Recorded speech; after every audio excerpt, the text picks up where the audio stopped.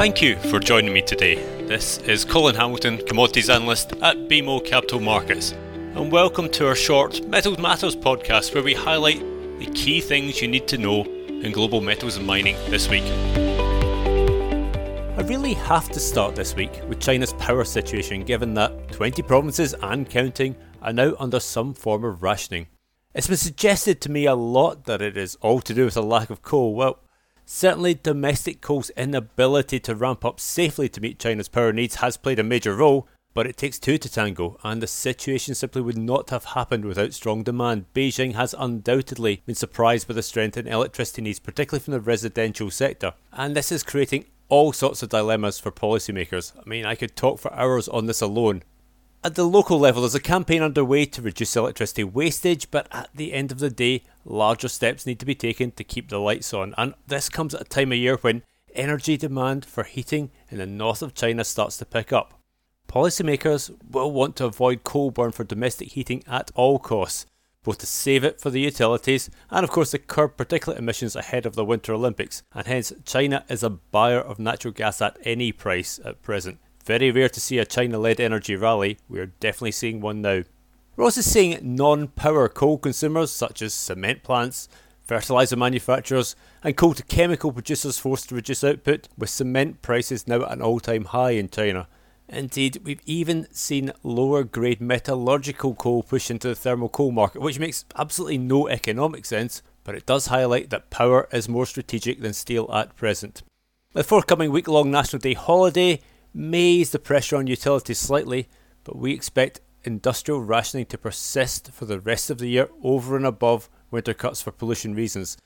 The impact on commodities such as aluminium and ferroalloys is pretty well known, but given China is a major supplier of certain materials to the global economy such as silicon, gallium, magnesium, rare earths, we see a pretty strong likelihood of further disruption to global value chains, or put simply, China will be shipping less stuff to global markets over the coming months, and that will further add to inflation pressure on the consumer.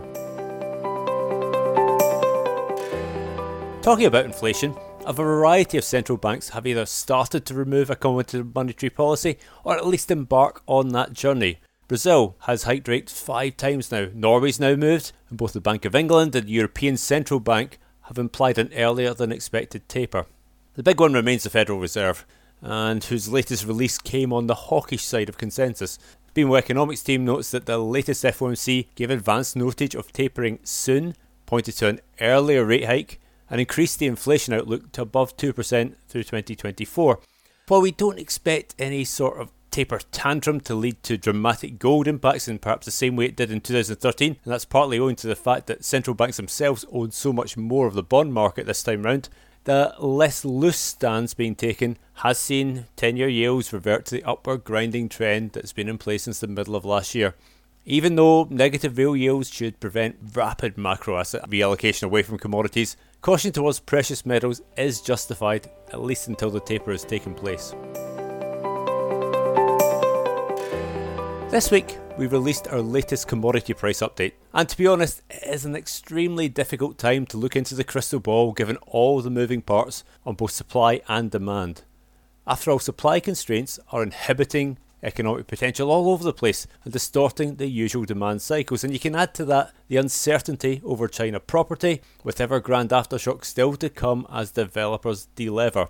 Demand does lead commodity price cycles, and we expect many of those under our coverage to struggle to maintain current price levels over the coming months. Thus, we'll be looking for opportunities around those commodities not currently at highs and with positive longer term fundamentals, or those where there is no clear near term solution to supply constraints. We'd say the PGM sell-off has been overdone, with China set to hoover up all the available inventory, leading to sharp market tightening as global autos recover. Cobalt has been the lagging battery raw material in recent months, but with Chinese raw material inventories now looking low, we would anticipate upside through year end. And nickel, well, it's already at the top of the range we feel comfortable with, but given Chinese stainless buyers are likely to stock up in material, given there's a potential for an Indonesian levy on nickel pig iron exports from the 1st of January, we see that as well supported as well. If we think of things like met coal and aluminium, we certainly don't expect them to maintain current price levels for a prolonged period of time. However, We also don't see any conspicuous way either supply or the Chinese government can solve the problem for the remainder of 2021 at least. Thus we see margins remaining at levels well above equilibrium norms. Finally, this is the last podcast before LME Week 2021 kicks off, with a mixture of in-person events in London and virtual seminars held during the week of October the 11th. And of course the pinnacle of any LME week is the BMO Research Seminar. We'll be hosting this virtually at 9:30am Eastern or 2:30pm UK time on Tuesday, October the 12th. This will cover our views into 2022 and will include a presentation on Trafigura's view of the metals world. So please mark your diaries and ask us for the invite link if you haven't received it. I'd expect some of the key topics of discussion at LME to be China's power problems, of course, the difficulties in getting material to end users with logistics challenges, whether the annual copper treatment and refining charge contract will rise for the first time in 6 years, Indonesia's growing dominance of the nickel value chain, and the impact of LME warehouse queues in aluminium. If you're in London for LME week, please do let us know. Thank you once more for listening. Indeed, such has been the success of Metal Matters that we now have our own dedicated podcast stream. Those of you listening via BMO's In Tune, well, you can access this podcast going forward by searching BMO Equity Research Metal Matters and subscribing. And tell your friends. I mean, after all, who does not want to hear about the goings on in the global metals and mining industry? If you have any questions, just get in touch directly, and please join me again to discuss more pertinent issues next time round.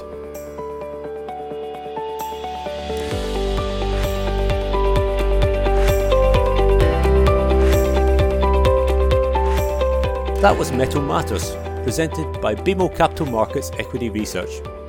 You can subscribe to Metal Matters on Apple Podcasts and other podcast providers, or visit our website at researchglobalzero.bmocapitalmarkets.com to listen to more episodes, including our other podcast series, BMO Equity Research In Tune. If you have feedback or suggestions for upcoming podcasts, please do share it with me at colin.hamilton@bmo.com.